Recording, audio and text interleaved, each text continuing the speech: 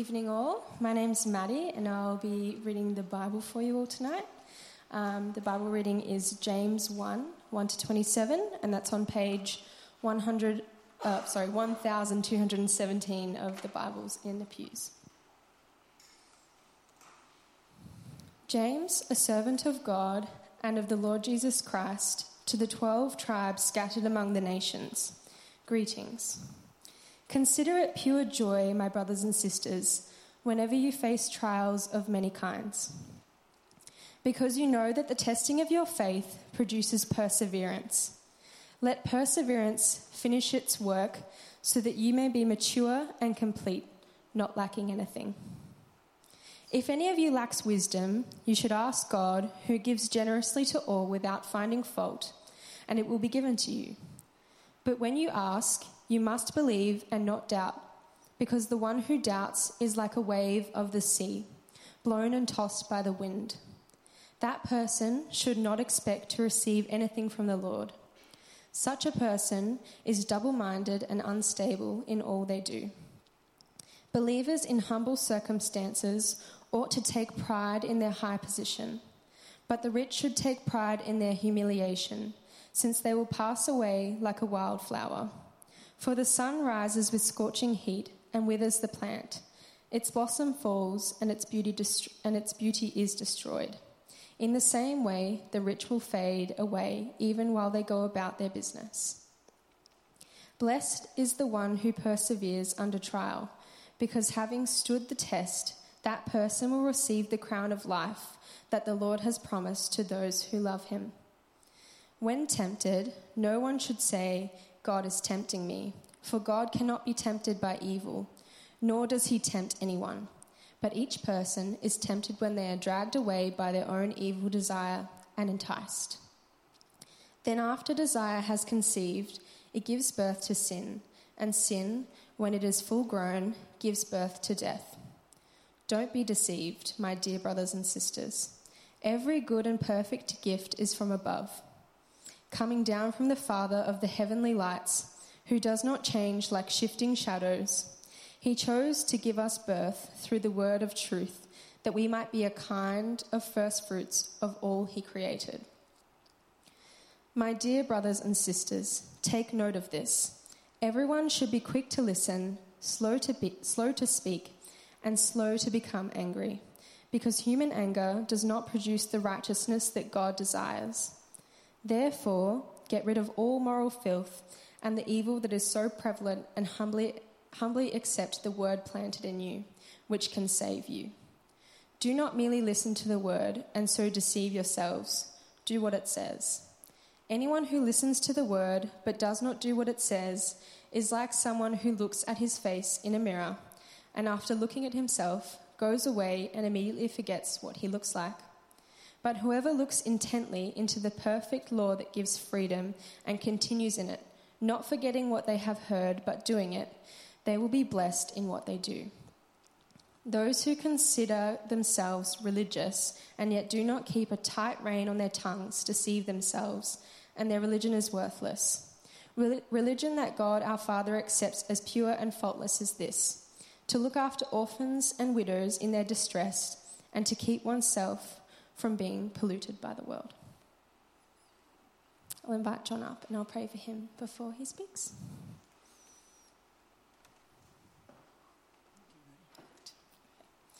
Father God, thank you for your word. Thank you for this passage that we have to read tonight and what we can glean from it about you, Father. I pray that, Holy Spirit, you'll be with John as he speaks tonight, and that we will hear your words through him. And that, we'll be able to glean something from this tonight with open hearts and minds to hear what you have to say through John. I pray all these things in your mighty name, Jesus. Amen. Amen. I've got this headphone stuck. You want to take this, Maddie? Thank you. Hello, everybody. Hello, everybody. Now, dear me. Did you have a good Christmas? Did you ever have a good Christmas? You're looking forward to a new year, 2023. A good year, good stuff. It's exciting, all of the possibilities that lie before us. I'm not sure what to think about 2023 yet. 3 doesn't kind of rhyme with anything. I don't know quite where it goes, but there you go. Hey, listen, we've decided as a team that we're going to go through the book of James in the evening, well, the whole month of January actually. And what we've decided to do is to ask anybody who would like to preach, have a shot at preaching, to come and be involved in that. So in the evening services and in the morning services, we're going to have a number of people preaching from different chapters of James. So this will be really exciting, but I do ask you please for just a generous spirit of love and acceptance for everybody who's preaching, because this may be their first time, and it may be their 155 millionth time, so we still need grace and mercy for going about it. But this is very exciting. One of the exciting things about this church is to see before me and other people the future generations of leaders of our church. And I am excited to be able to be involved with you guys and to be able to share this stuff. So in the preaching that comes this month, members of the team, Mary will be preaching, Lauren will be preaching, but there'll be some other members preaching as well. And I invite you to come with delight, accepting what they have to say. So, we work through James. James is a different book. James is regarded by some people as rather second-rate. It's not regarded as highly as some of the other ones because it's not pure theology. It has to do with what you do. Now, the question is, what's the theme of the book? Is the theme of the book good works? Or is the theme of the book real faith? Whatever the situation, the theme of the book is that faith comes first, but without progressing through to what you do, it's dead. You with me? Faith without works is dead. Faith is absolutely critical and significant, but unless we're prepared to pledge our lives to the faith that we own, we pretty much waste our time. And I think that's a pretty reasonable way to go. So we ask ourselves, as a kind of a precursor, one or two questions. First of all, who's James? Well, you can never be certain about who the writers are. It's too many years ago to actually be able to check out their credentials. But so far as we know, James was Jesus' brother. And this is reasonably important because we discover that James doesn't actually believe in his brother at all for at least 20 years. There's no confidence in him as the master and as the saviour. So when he starts at the beginning and says, James, a servant of God and of the Lord Jesus Christ, we hear that James is really saying to us, I didn't believe in him and I didn't follow his early ministry. In fact, when Mum and I got called to the place where he was speaking, we tried to tow him out and take him in home because we all thought he was going crazy. But I now say, I'm a servant of the living God. I now recognise who I'm speaking about, and through my life over the last, maybe, we don't know how old he was, over the last 18 years or so, I've discovered that this Jesus is my master. He became head of the local church in his area, did our James, and he perceives things from a different perspective. He has some other things to say. His statement of faith about his allegiance to Jesus Christ is profound, absolutely profound. And then he says to us, well, look, who am I writing to? Well, to the 12 tribes scattered amongst the nations. This isn't to a church. This is to the whole of the Christian community that's been spread around the place. Now, there are two possible reasons for the Christian community to have been spread around the place. The first is that as Israelites and as Jews, they'd been disobedient to God. And as a result of their disobedience to God, God had allowed the local nations to come in and take Israel and sweep it away. So there was almost nothing left of Israel. And so this diaspora, this group of people had been spread around the place, are very likely, at least in part, those who didn't believe in the first place. But more importantly, and probably associated with James' letter, is this whole notion that once you become a Christian, the Jews are out to get you. And once you become a Christian, the Romans are out to get you.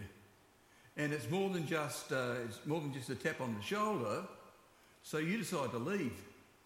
And he's more than likely talking to people who have been through all sorts of trials, all sorts of difficulty, all sorts of pain, all sorts of crazy stuff, and they've moved from the centre of Jerusalem and all that sort of stuff out to the wide country. So his little letter goes out to everybody who follows Jesus, and so that includes us.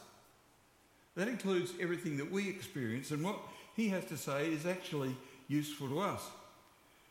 So he sets the scene a little bit and says to us, faith has consequences. If you have faith in Jesus Christ, you can keep it up here, but it's a waste of time and space. But if you want to be true to what you've got up here, then you need to understand that you need to do what's up here. You need to prepare to say to yourself, my values, my behaviour, my attitude need to be locked into the faith that I own, and when I choose to have things happen, when I choose to do things, it will be on the basis of the faith that I know. So the whole book is about the process of living out my faith. Faith has consequences. It finds its identity in action. It doesn't find its identity in a university discussion in the theological department of some place where all this esoteric stuff happens in people's heads and everybody comes away feeling better but has done nothing else. This has to do with the fact that I believe and I do. I believe and I do. That's why we've chosen to talk about this in January. Well, this creates problems for some people. Some of you who've studied a little bit of church history will know that poor old Luther had all the problems in the world with this book. He called it a strawy book. It was made of straw. Hardly anything of value in it, but enough to feed the cattle. Because you see, Luther was in this conflict with the Catholic Church. He was in the conflict with the Catholic Church because the Catholic Church said it was okay to cover your sins with deeds. So you could get into heaven by paying a penance. You could buy indulgences, and the more you donated to the church, the better off they said you were going to be in heaven. Well, now, Luther quite rightly nailed his thesis to the door of the temple and said, the door of the church, and said, faith alone. It's got nothing to do with what we do. Our coming to a relationship with Jesus Christ has not got to do with what we do, but what we believe.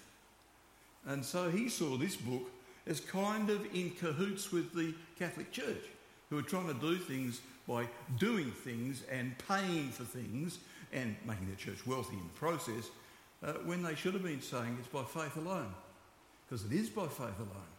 But real faith has consequences.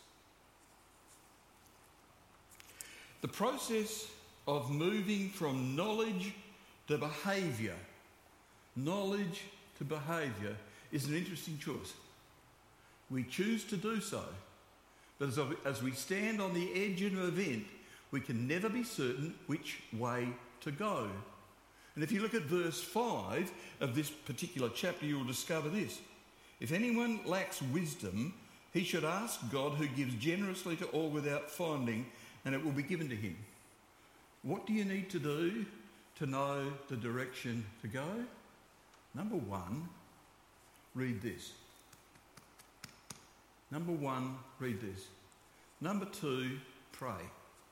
Now, folks, these are the two most significant weapons in our armoury as Christians.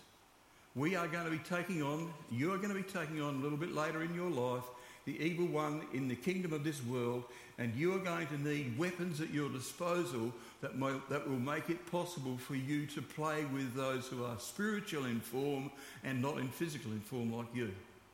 You are going to need the resources of this word and of a conversation with Jesus that goes on and on and on to know how to face life.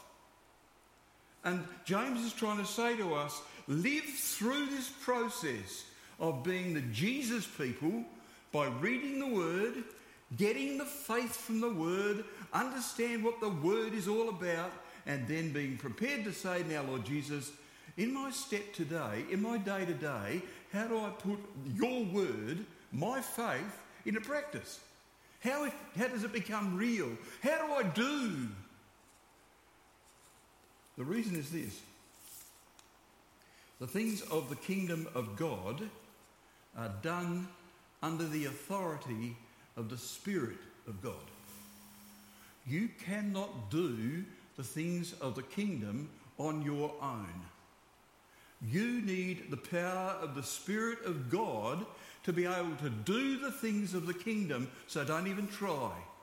Don't even pretend and read the book and say, it says I must not do this. Well, I'll try and I'll stand on my own. Doesn't work. That's why us talking to the world and saying, you shouldn't be doing this, you shouldn't be doing that, is hopeless for them because they don't have the power to do it. But we do. And if we're going to live as the people of Jesus, then we need to understand that we need to listen to the Spirit. So, the circumstances of our lives, the place where we actually live our lives, are the location where we discover these things. It's not a theoretical arrangement. I get up this morning and I discover that something's happened in my life and in my family and I've got to deal with it. What do? I go to this and I go to this. And I read and I pray, and then I begin to discover who I am. I discover my lack of resources. I discover my weaknesses. I discover my temptations. I discover my failures, and the evil one bangs me on the head and says, remember who you are. You're not up to it. I also discover who God is in the circumstances of my life. And when the evil one bangs on my head and says, you're not up to it, the answer is, I know, but he is. He is. Because when I do, it will be in the power of his Spirit, and I will do things that are God-type things, not human-type things. Because I'm being equipped, I'm being empowered by the creator of the universe, the one who pulled everything into space, and he now says, you're my man, you're my girl, you're my servant of the living God, and I will empower you to do. Come and read, come and listen, and do what needs to do. And I begin to discover what personal growth really means. As I venture out into the difficult, as I venture out into the impossible, as I venture out into the things that he throws before me, I begin to discover me, I discover God, and I begin to discover who I can be. I begin to discover who I can be in the doing. What happens as we action our faith is this. We discover how God speaks to us in the process. Now, I can't tell you how God speaks to you, because my belief is that God speaks to every one of us differently. We can't actually know what's happening with the other. But let me tell you one of the things that happened to me. I know how he speaks to me, and one of the ways he speaks to me is to tell me in advance without letting me know. So that about July last year, for some reason or other, Nick Toohey and I know each other's. Nick and I worked together at Heathland. For some reason I took an interest in Nick, and I realised he'd been at Q, and so I looked up Q and I thought about Q, and what am I thinking about Q for?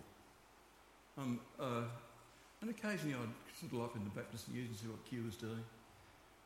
And then I had a phone call from David Atkinson, and he said, would you mind coming looking after Q for a little while as the interim pastor? Now, you could say, that's just sheer chance. Let me tell you, that's the way he does it with me. I knew the minute David rang on the phone that what I was supposed to do, because he'd prepared me. He had told me in advance. Now, the thing is, you see, we discover how God speaks to us as we action our faith. We discover his voice. Very few people hear a verbal voice. But we discover in our spirits what he does and what he says when he wants to take us into the things of his future. And then we begin to discover when God says it, it's right. Nothing can get in the way. And I can do with strength and ability in a way that I could never have done otherwise. So what happens when we action our faith is that we discover how God speaks to us. We discover what God desires in a relationship with us. We discover that what he wants is just to be our friend, just to walk with us through the difficult times, to be with us in the journey. He wants to love us. He wants to care for us. He wants to have the barriers down because he wants to be able to have the love fly. He knows our weaknesses and he knows we can't love him back as much as he loves us. That's hard to understand, but he does.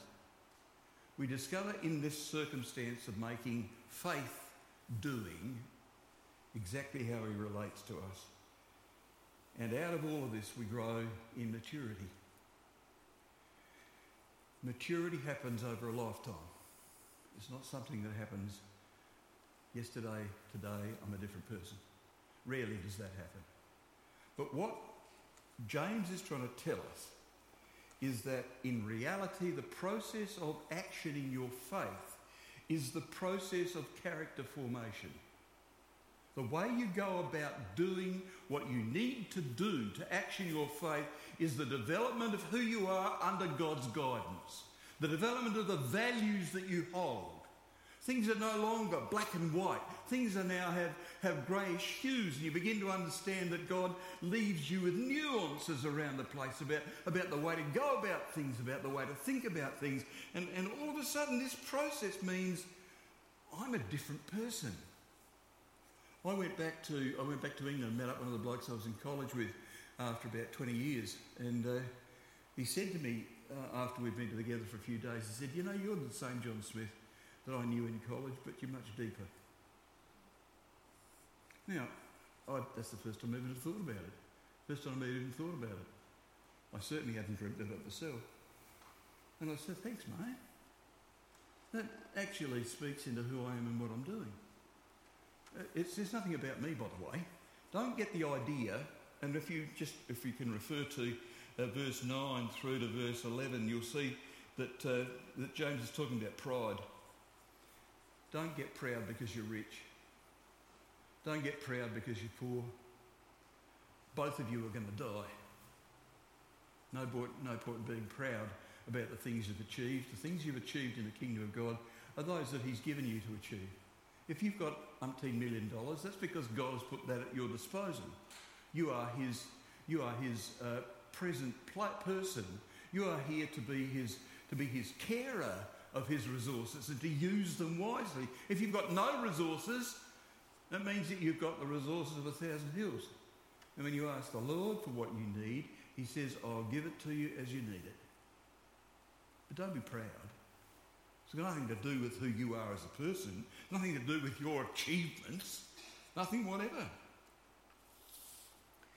Well, let's have a look at this. I don't know how long I'm going to be able to get to go through this, so I think probably I wanted to lay that foundation for those of us who are coming after, so that you know what the book's about, how we discover some of the stuff in the book. The first one that comes up in chapter 1 verse 2, "Consider it pure joy, my brothers, whenever you face trials of many kinds." That sounds contradictory, doesn't it? Why would you be facing trials with joy? The original language here is saying, when you see a trial, don't stand firm and persevere, let it all happen around you and rage around you, and at the end of the time, wake up and say it's all over. It's not about that.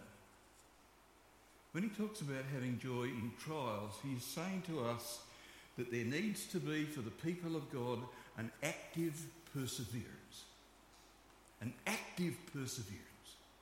Where, on the basis of this ongoing relationship with Jesus, we continue to wrestle with the issues.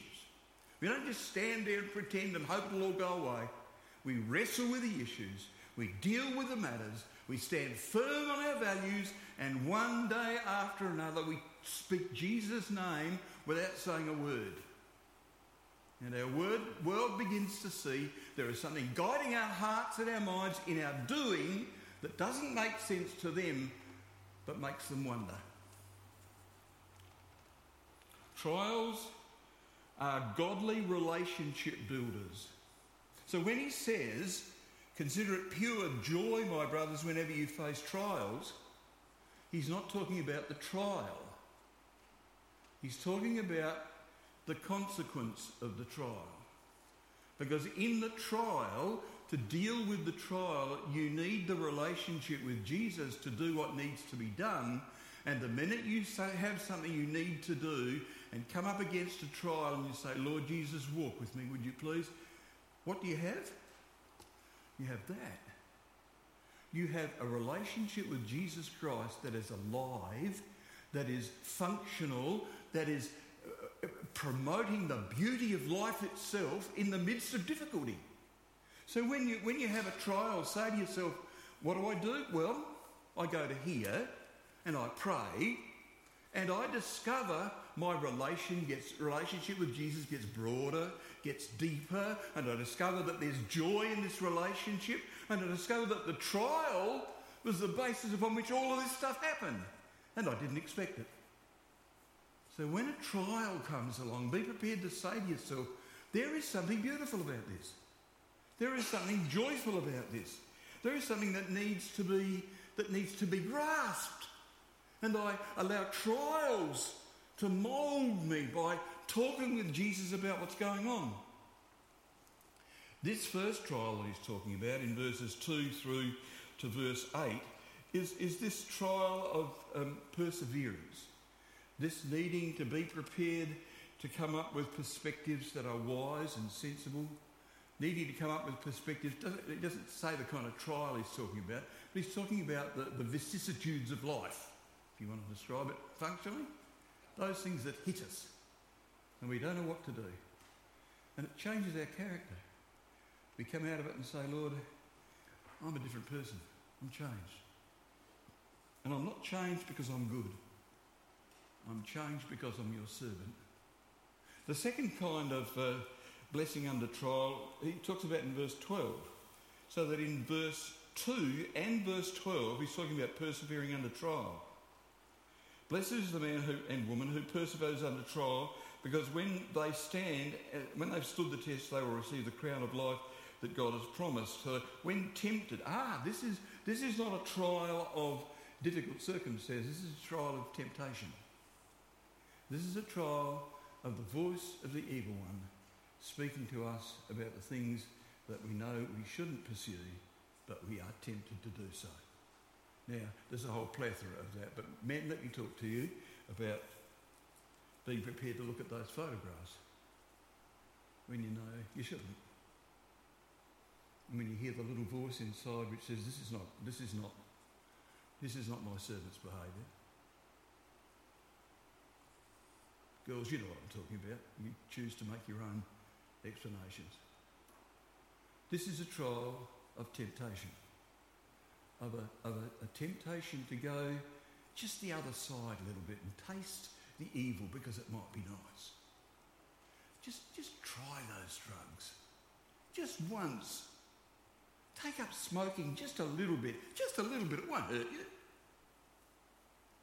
Now, I'm sticking in the safe area, aren't I? You can follow that through in your own imagination. This is not a matter for pride. But each one is tempted when by his own evil desires he is dragged away and enticed. What's he saying? Hear the word. Know where the values stand. Know what's appropriate as a child of the living God.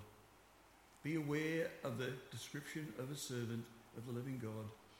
And then talk to him about the doing.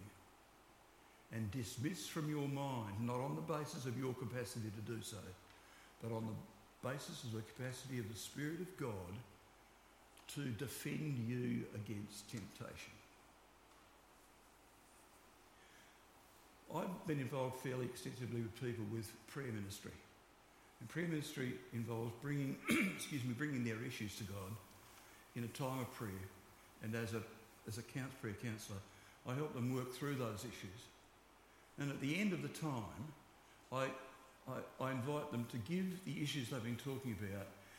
over to Jesus and let him take them away and lay them at the foot of the cross to deal with those. And I say to them, if you hand over those issues to Jesus, who do they belong to?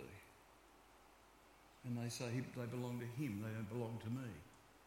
And I say, well, if the evil one comes along again and says, let's play with that, what's your defence? The defence is they don't belong to me. If you want to play with that, you need to go and talk to the one who owns them. He's off quickly. You're not going to talk to Jesus about that wicked stuff that you and I, all of us, me included, have done and will still be tempted to do in our lives. This little bit about temptation and the trial is the trial of temptation. The trial to be less than we should be. The trial to be prepared to go into the things of the evil world for the fun of it. And we soon discover that being captured in that world is wickedness itself. James is talking in these verses about character formation. He moves on, and we're talking about verses 19 through on our listening and doing. He talks about a number of things here, and I just want to talk about one or two. The first is this. It's about doing. Faith without works is dead. I mean, it might be interesting. Academics have written theses about faith without works. They all think it's wonderful, and they all give each other PhDs for it. But ask one or two of them to actually do what they've been asked to write, and they're shot. So James is saying to us, my dear brothers, take note of this. Everyone should be quick to listen, slow to speak, and slow to become angry. For man's anger does not bring about the righteous life that God desires. Well, there we go. When an event comes up in your life, and the tempted reaction for you is to get angry about what the other person is saying, the temptation is there, and you need to stand firm and say, I deal with that issue on the basis of my relationship with Jesus Christ. I give it to him, and I ask him to show me how to deal with it. But it's about doing. I can't stand still and do nothing and let it persevere around my ears, because it won't go away. It needs to be dealt with. And right down at the very end, just to finish off, if anyone considers himself religious and doesn't keep a tight rein on his tongue, he deceives himself and his religion is worthless. Here's a significant one. It talks here about self-control. One of the characteristics of the people of God is that they have learned what to say and when to say it, and are prepared to lock their tongue away from vicious talk. I heard the story of a chap in England who was a wonderful preacher. He was quite old, and one of the younger preachers around the place began to take him to task for the various things that he was saying, and saying to his congregation that it was false, it was just not true, it wasn't a good preacher, etc., etc. And the old fella heard about this, and he was desperately hurt by it, to the point where it put him to bed in pain and deeply worried. The young fella soon realised what he'd done, spreading rumours and saying these kinds of things. And he went to visit the old fella in his bedroom. In England, the bedrooms are upstairs. And he said, look, I must apologise, I've done wrong. And the old fella said to him, look, I'd like you to do something for me. Would you take that pillow and would you open it up and open the window and shake out all the feathers that are in the pillow? And the young fella did that. And the old fella said, now I'd like you to go outside and pick up all of the feathers. The young fella said, I can't do that. They're spread all over the place. And the old fella said to him, neither can you take back the words you've said about me. The need for us to control our tongues, to be wise in what we say, is consequent to the doing of our faith.